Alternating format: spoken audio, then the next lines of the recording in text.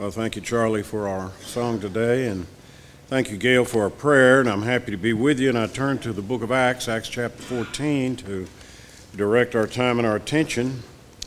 I'm happy to be back with you. I was out last Wednesday night because of this cold thing and sinus, it keeps lingering on, but I've been to the doctor a couple of times, and so they're getting me all straightened out, and I guess I'm doing better. I guess I am. After all that doctor visit, surely I must be by now. But if I do move a little slower, you'll understand. I'm in Acts chapter 14. Let me think a little bit about this important lesson and how we can focus on it. And there are three great missionary journeys of the Apostle Paul. This is the first one. We're in the middle of it. It covers about 1,300 miles, if by land and by sea. I can't be sure how long it took them.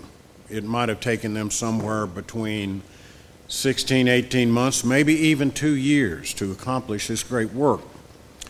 We saw what happened to them at Antioch of Pisidia.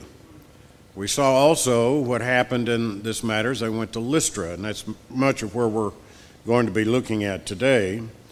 They looked upon them from one perspective of being gods and wanted to worship them as gods, and then of course they found out that they were not, and they realized that they were rejecting the worship that these pagans were offering them. And Paul launches into this wonderful sermon in verse 16, which we studied just a little bit about last time. And there's a great verse there that you ought to mark. We mentioned it, but perhaps it bears mentioning again.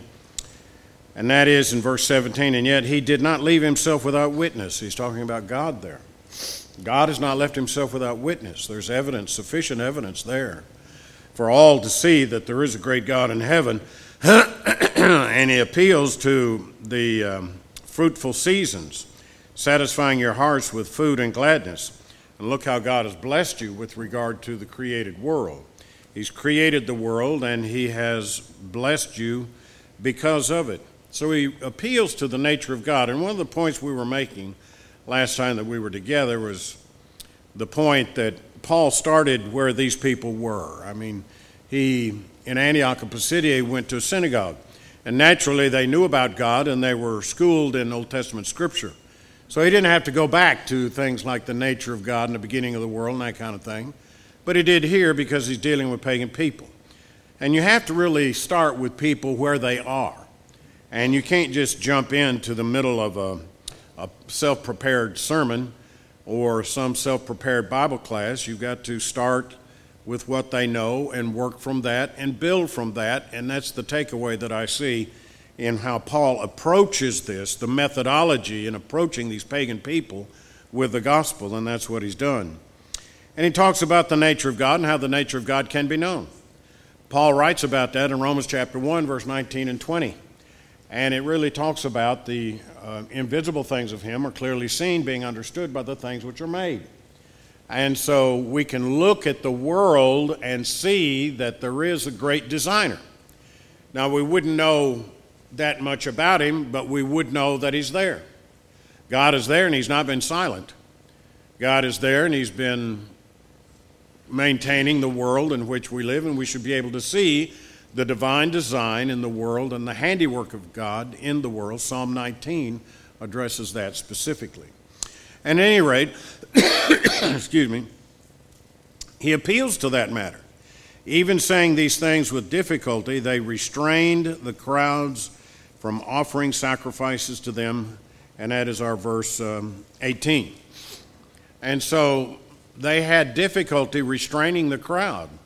They were determined they were going to worship them, and I gave some background to that last time. I don't know that it's that important, but at any rate, we can see something of the insistence of it. And I've just got to wonder, as I think back and in my own mind's eye, try to understand what's going on in the climate and the situation. And here the priests have come out. They've got these oxen all decorated up, garlands around their necks. They've got all the people prepared to worship.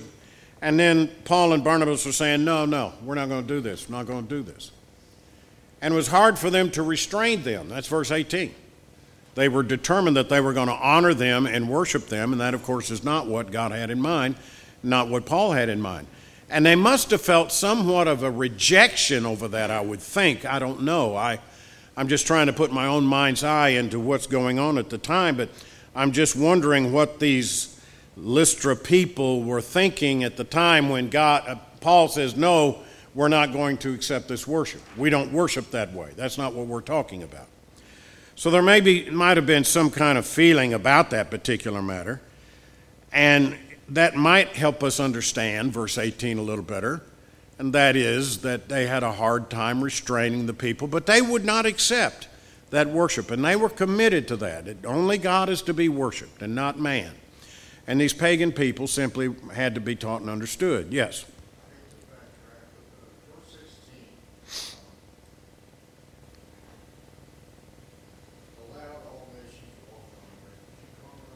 Well, I think that's more of what he would say in Romans chapter 2. Now, that would help me with that. Romans chapter 2 talks about the law of the conscience. They were following their own conscience.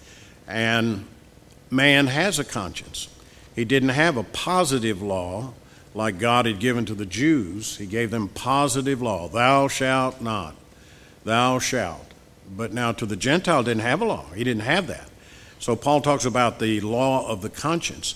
But even there, in that context, the law of the conscience, who has not violated their conscience? Everybody has. Yeah. But even then, you'll violate it. You'll train your conscience and you try to do the right thing, and then you'll make a mistake in violating your conscience. And I'm kind of working off of Paul's statement in Romans 2, where he says, even the Gentiles are guilty of sin. However, what you're asking me here in verse, 16? That God permitted it. He did not approve it. He did not approve what the Gentiles were doing, but he did allow it.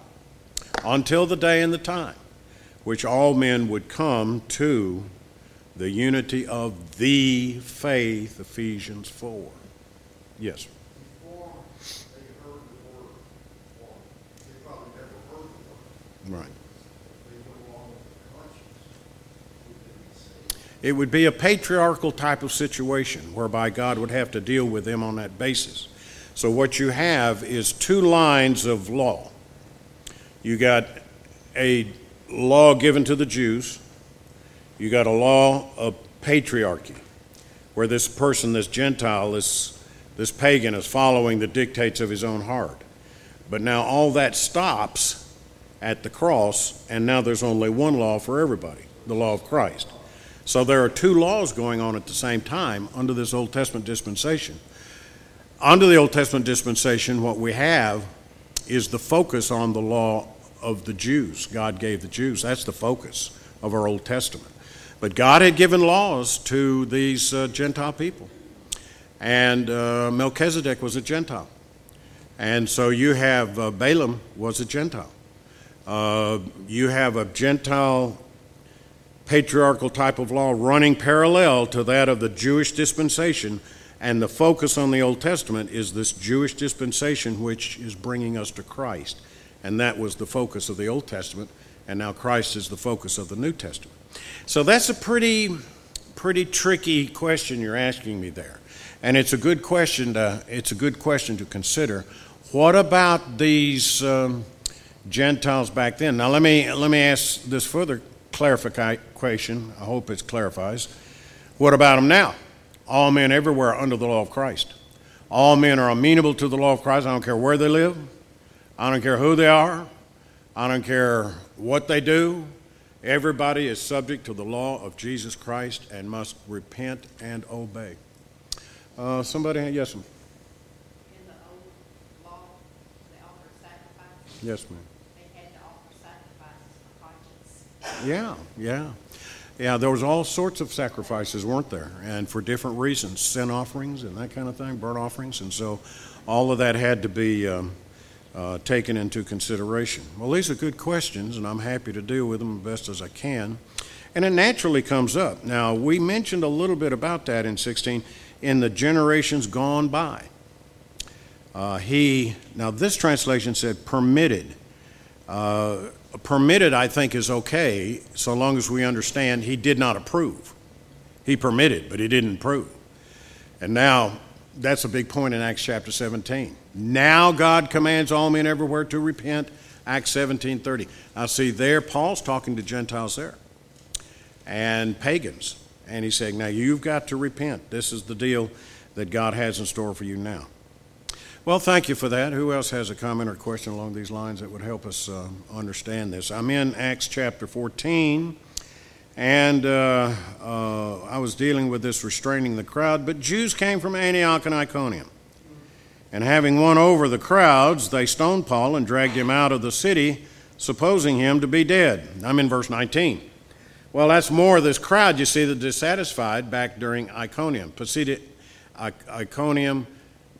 Antioch, they've traveled. Now, they had to travel quite a bit if they're chasing Paul down. And I can almost imagine the argument that they would be giving these pagan people. They would come along and say, now this is just my surmising, but they would come along and say, these guys cause trouble where we live. You don't want to be worshiping them. These guys are troublemakers, and we had to run them out of town. After all, we were about to stone him in Iconium. Now here he is doing the same thing over here. And so they got this crowd worked up in Lystra to stone Paul, and they did. So Lystra becomes a pretty prominent city in our discussions in the New Testament. Not only because of this stoning, but also because we've got a young individual here who's probably converted by Paul while they're in Lystra, named Timothy. So Timothy comes from Lystra. His mother, his grandmother, Eunice and Lois, we read about them in 1 Timothy. We read about Timothy in 1 Timothy and 2 Timothy. This is where Timothy comes up. Timothy's right along. He's a right-hand man. And this is where he begins. Now, there is no synagogue in Lystra that I know of. There was a synagogue in Iconium. And so they would have to travel. Let's study this out just for a few minutes, and I don't want to be tedious at all, but I want to help you see as much as we can see from the text that we have before us. I'm going to go to 2 Timothy chapter, I'll start in chapter 3. 2 Timothy chapter 3. And let's see, 13 is always a good place to begin. And 14, you, however, continue in the things which you have learned and become convinced of, speaking to Timothy, knowing from whom you have learned them, and that from childhood you have known the sacred writings which are able to make you wise, that leads to salvation through faith which is in Christ Jesus. Well, I'm reading 2 Timothy chapter 3, and I read verse 15. The reason the thought came to my mind was because it refers to his childhood. They were teaching him as a young child about the sacred scripture, which would be the Old Testament.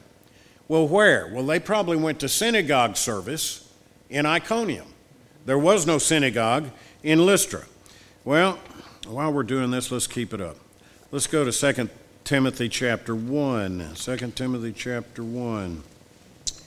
And let's see, about verse 3, 4. I thank God, 2 Timothy 1, verse 3. I thank God whom I serve with a clear conscience, the way my forefathers did, as I constantly remember you in my prayers night and day, longing to see you even as I recall your tears, so that I may be filled with joy. For I am mindful of the sincere faith within you, which first dwelt in your grandmother Lois and your mother Eunice, and I am sure that is in you as well. Well, this passage comes to my mind because of the tears. Well, what tears would he be referring to there other than maybe the stoning at Lystra, where we are here in Acts chapter 14. And so Paul goes back in some of these letters and he recounts some of these historical incidents that took place in the life of Timothy and others. Notice, I'm back in the book of Acts now, and I'm in Acts 16, because this passage came to my mind about Timothy. Acts 16 and 1. Paul came also to Derbe and to Lystra, and a disciple was there named Timothy, the son of a Jewish woman who was a believer, but his father was a Greek. And he was well spoken by the brethren who were in Lystra and where? Iconium. And so this was Timothy's home area. And I'm saying that they taught him as a child the Scriptures, and that they taught him as a child the Scriptures, taking him to synagogue and synagogue school in Iconium. Now, his father was a Greek. He was not Jewish. His mother was Jewish. Well, we find that Paul is stoned at Lystra. So Lystra becomes a pretty important historical benchmark, especially on the first missionary journey. Yes, sir. I was wondering how these people so easy to vacillate from loving Paul to Yeah. stoning and killing. Yeah, The word Lystra itself is all spurs. yeah. I don't know if that really means the people or somebody just made it. Well, it could happen. We saw it happen with Jesus. The crowd would turn against him. Jesus comes in on Friday, and everybody's throwing palm branches down and their cloaks down on the ground and saying, Hosanna in the highest. And they're praising him as he comes into Jerusalem. That's Monday. By Friday, they're crucifying him. And so the crowd can turn, especially when you get a mob mentality going, like I think I see them having here at Lystra. So I think you're right to see how this crowd could turn against them so quickly, and I think we've tried to see that, and we can see how that, never follow a multitude to do evil, okay? And so it's very easy to do, and don't get involved and don't get caught up in that, and that's what's happening here. Well, let's see, where am I now? I'm in Acts chapter 14, and what's my next point to be made? And that verse 20, I suppose. I guess we've discussed that. I think I discussed the fact that they just about stoned Paul in Iconium. That was back in the earlier part of the chapter. And when an attempt was made, verse 5, by both the Gentiles and the Jews, with their rulers to mistreat and to stone them, verse 6, they became aware of it and fled to the cities of Lycaonia, Lystra, and Derbe. So they move on further east. And so they were planning to stone Paul at Iconium. He leaves and goes to Lystra. Nothing is said of Lycaonia. Iconium is where they were going to stone him. Nothing is said about anything happening at Lycaonia. He comes to Lystra, which is the next city on the stop, and they stone him. Now, let's go a little further in our discussion. But while the disciples stood around him, at verse 20, he got up and entered the city. The next day he went away with Barnabas to Derbe. Well, did they stone him to death or not? The question has always been raised, was Paul actually dead? Did God raise him up from the dead? And I don't know that I could say that. I could say that they supposed he was dead. That's what the text says. They drug him out of the city. Now, that's interesting to me, because where did they stone Stephen? Back here in chapter 7, they drug him outside the city and stoned him out there. Well, they didn't wait for Paul. They just stoned him right inside the city. And once they thought that they had him killed with the stones, then they drug him outside the city. And so, but while the disciples stood around him, he got up and he entered. They supposed Paul dragged him out of the city, verse 19, supposing him to be dead. And so evidently he was not dead. The best I can make out of that is he wasn't dead. Perhaps he was close to being dead, but yet he wasn't. And he gets up with the help of the disciples that are there at Lystra. Already disciples have been made at Lystra, and they help him, and he goes back into the city. Yes, sir. It's just Paul when he said he didn't know whether he was in or out of the body. You know, that's a good question. You ask a good question there, and I don't know. The question is, in 2 Corinthians 12, Paul has this vision of heaven, and it's quite a passage of Scripture where he saw things that he was not allowed to discuss. And he uses that phrase, he didn't know whether he was in the body or whether he was out of the body. Could that have happened at this instance when he was stoned at Lystra? Maybe so, I don't know. That is a thought. That is a thought, that the events he describes in 2 Corinthians chapter 12 might have taken place during this particular time at Lystra when he was being stoned, but I don't know that. I don't know that. Pardon me? Could have just got knocked out. And so that could have been. But see, that point there about he didn't know whether he was in the body or out of the body kind of leads us to believe, maybe so, I don't know. It'd just be speculation on my part. But 2 Corinthians 12 is a very interesting chapter. You ought to read that. You ought to read that. Anybody else? Anybody else? Excuse me. Yes, sir.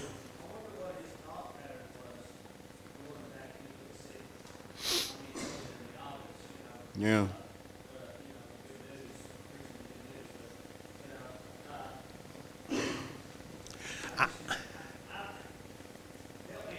Well, I don't know that I can. My thought is the disciples picked him up and took him there to take care of him. He's bruised, he's broken, he may have broken ribs.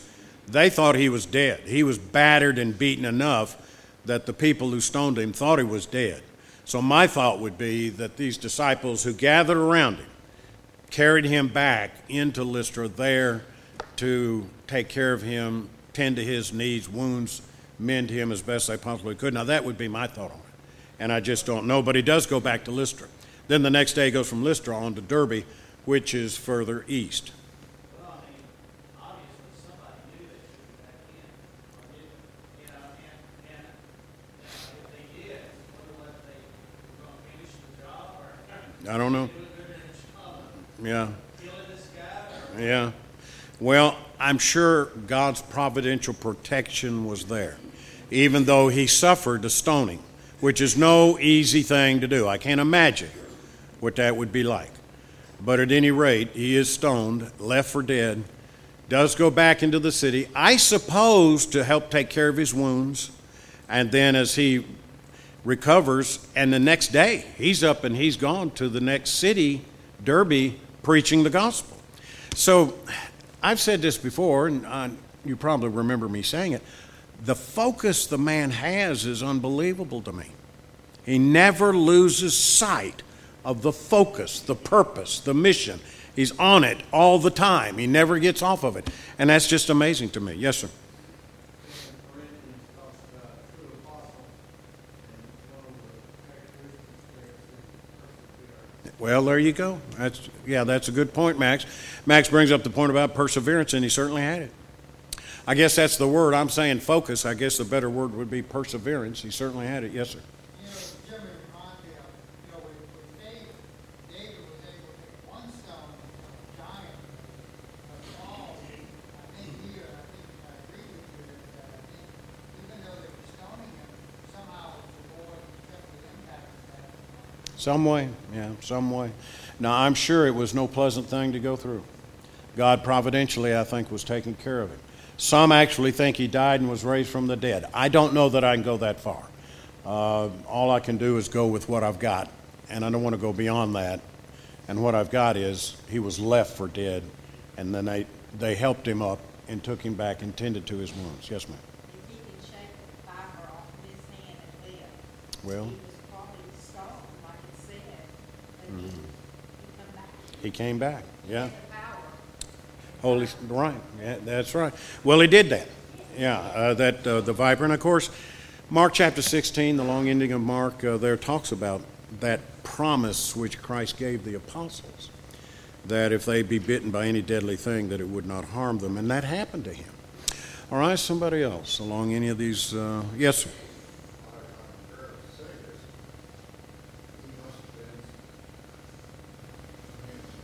He's rugged. There's no doubt about it. Yeah, he's rugged.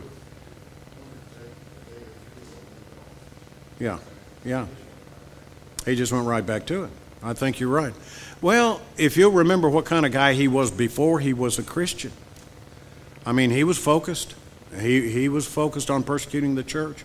Now, after he's been converted, which truly shows conversion and a change of heart and a change of life. Now, all of that focus, all of that energy is fulfilling the mission of Christ. Have to admire him. Have to admire the Apostle Paul. do you think that helped the people know Uh, that he used to persecute. Now he's, you know, he's preaching the thing, the one thing that he's for. I mean, that had to go a long way. yeah. You know, and knowing that he was serious about what he was doing. Yeah, absolutely. In fact, in more than one place, Paul says, imitate me so far as I imitate Christ. In other words, he's saying, follow my example insofar as I'm following the example of Christ. So there's no doubt that the life he lived was an encouraging, inspiring type of thing for those around him and those disciples. And what's interesting to me is that there are disciples there already by his work. Those disciples came to his rescue, and that is in verse 21. After they had preached the gospel to that city, now I guess I'm in 20, the disciples stood around him, verse 20, and he got up and entered the city. The next day he went away with Barnabas to Derbe. After they had preached the gospel to that city and had made many disciples, they returned to Lystra and to Iconium and to Antioch. So many disciples have been made in Derbe. Don't know how many, but many disciples have been made in Derbe by his preaching the gospel. Now, Derbe is as far, if you're looking at some of those Bible maps, you know, in the back of your Bible, Derbe is about as far east as they're going to get on the first missionary journey, and you see what they're doing. Now, that's kind of interesting to me, and I'll just bring this up for your thought and consideration, and that is Derbe so far east had been kind of an easy deal to go from Derbe back to Antioch across land. Now, they started at Antioch of Syria, which is north of Israel. And then they went to Paphos, you know, and the Cilicia and Cyprus, Paphos, and then went on up to Perga, and then up, that's where John Mark left the work, and then on up to Antioch of Pisidia. Then they swing back east. Well, as they're headed east, it had been easy for them just to keep going east and carry them right on back to Antioch. But they didn't. What did they do? They turned around and retraced their steps, and they go back visiting these congregations, strengthening these brethren, and they're going back again, recounting their tracks and their steps to encourage them along the way. And it says that for us here, doesn't it? Verse 22, strengthening the souls of the disciples. So it would have been easy for them to go on east and keep going. And they'd head on home that way because that'd be the quickest way to go. But not this group. They turn around, they go back the same way they came, but they go back with a purpose. They're strengthening the souls of the disciples. Notice the word soul here is used for the person, the soul. There are times when the word soul means the eternal part of man that lives forever in heaven. Sometimes the word soul can refer to an individual person. Well, here that's what he's saying here, Luke does, strengthening the souls of the disciples, encouraging them to continue in the faith, and saying, through many tribulations we must enter the kingdom of God. What do you suppose he means here? I'm thinking about Luke recording the message. Through many tribulations we must enter the kingdom of God.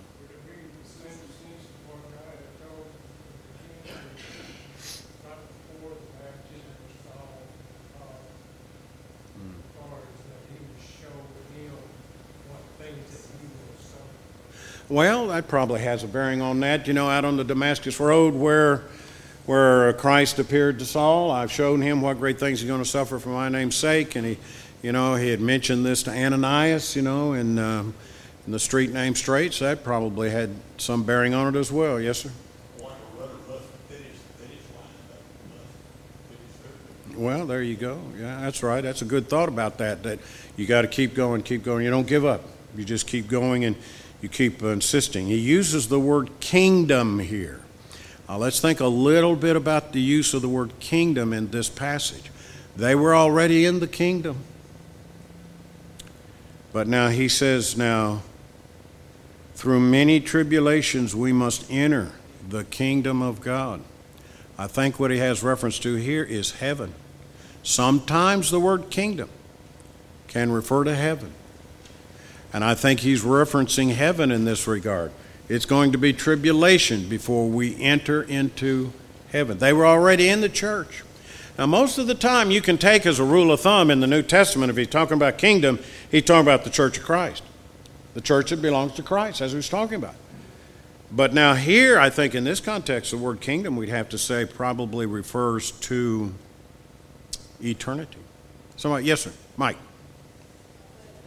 You know, I know they were committed toward what they were going to do and what they were going to achieve, but at the risk of getting themselves stoned, you know, as they did Paul, you know, I would think that they would give pause going back in there, you know, as to what they could achieve. Now, I think I would lean more toward, let's just knock the dust off the feet and move on, you know, these people don't want to accept this, you know, but they didn't. You know, and I wonder what was there that made them so persistent other than the obvious, you know, I want to say souls, but they didn't seem receptive to it. Well, I think I'm kind of like you. I would have taken the shortcut home. But I think the idea that these young Christians need strengthening, these young Christians need help. You know, we've helped them see the truth, now we got to help them see it through. And so I think going back was the motivation to help them, strengthen them, and encourage them along the way. Now, when you're a young Christian, you know, you're vulnerable, and it could go either way with you. But they were saying, we need to get back there and help them and strengthen them.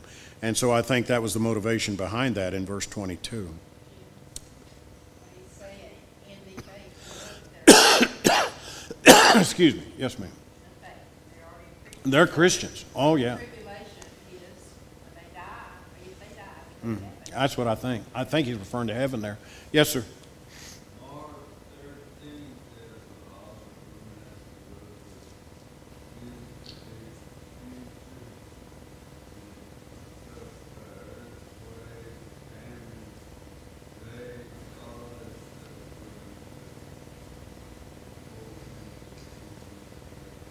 Well, now your point there, I think, is a good point, and that is the idea that even though you see these atrocities, these things like earthquake and famine and that kind of thing, doesn't necessarily mean the end of time, does it? And you can read that also in Matthew chapter 24 and 25. And so the point of that is to be prepared. You must be prepared for whenever Christ does come again. So I think you raise a good point there. Let me get to this point here in verse 23. When they had appointed elders for them, oh boy, here we go. How could I miss this?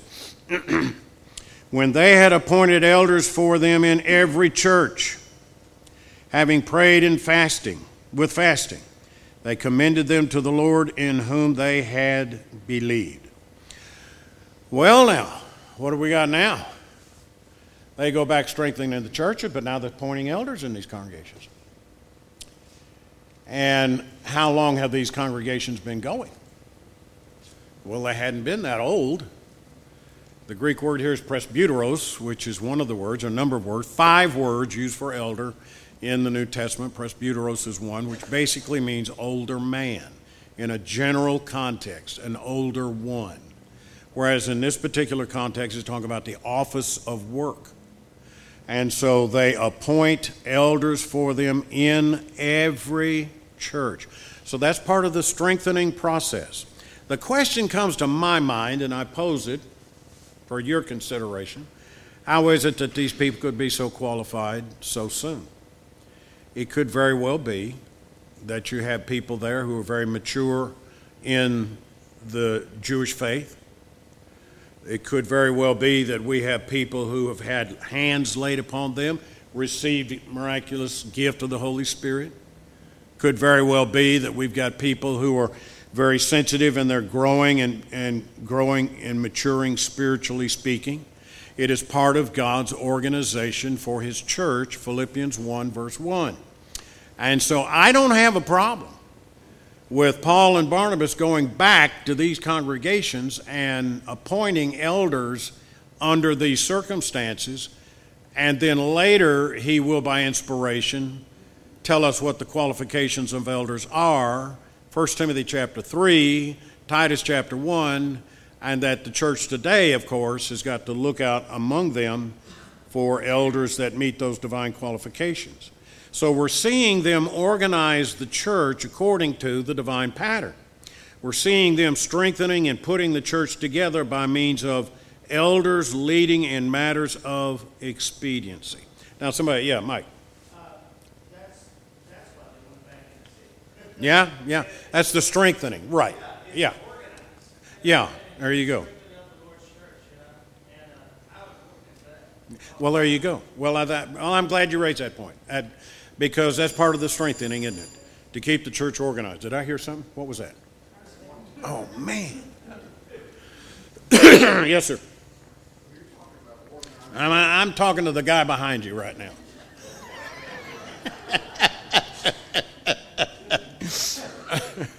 You go ahead, Dr. Perry, go ahead. My stumbling block is they appointed. Why did they appoint instead of the congregations? Yeah. Well, I think that's a good question. I'll talk about it next week. He's got a good question going there, and that matter of appointed. I think they probably followed the pattern in Acts 7, whereby the apostle said, now look out among you 7 good men to take this work on of feeding widows and the daily needs. Then when the 7 good men were selected by means of an appointment type ceremony, laying on of hands, something like that, then they were, and I'm trying to use my words carefully here, they were appointed. They received that work. So I don't think, now Perry's raised a good question here. I don't think they just decide, well, we're going to appoint you. Me and Barnabas are going to appoint you. I don't think that's it.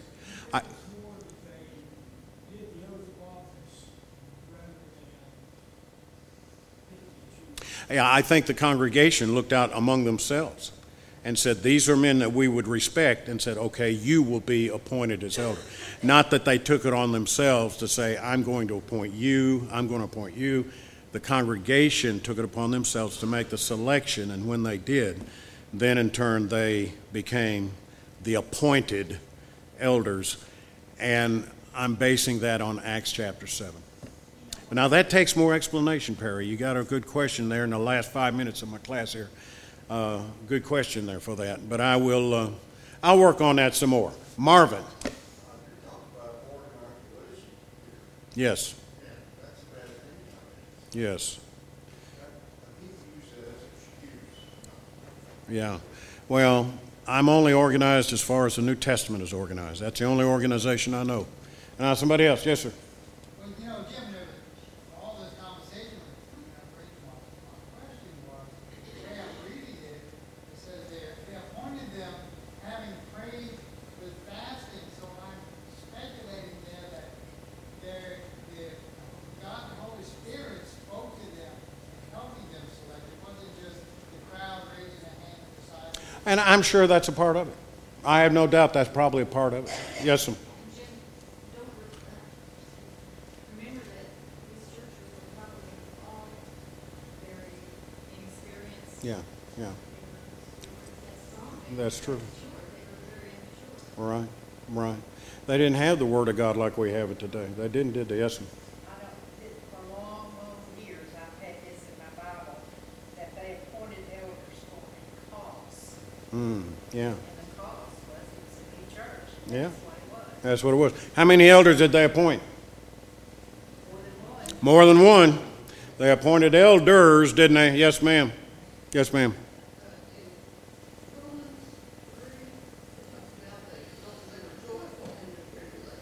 Yeah.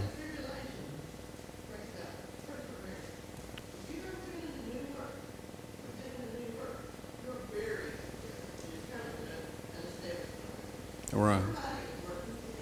Yeah. Do that today. Yeah, that's right. And especially in a new work like that, like you're saying. That's a good point. Somebody else had something for me here. I don't want to miss anybody. Do we have another bell? Has the bells rung yet?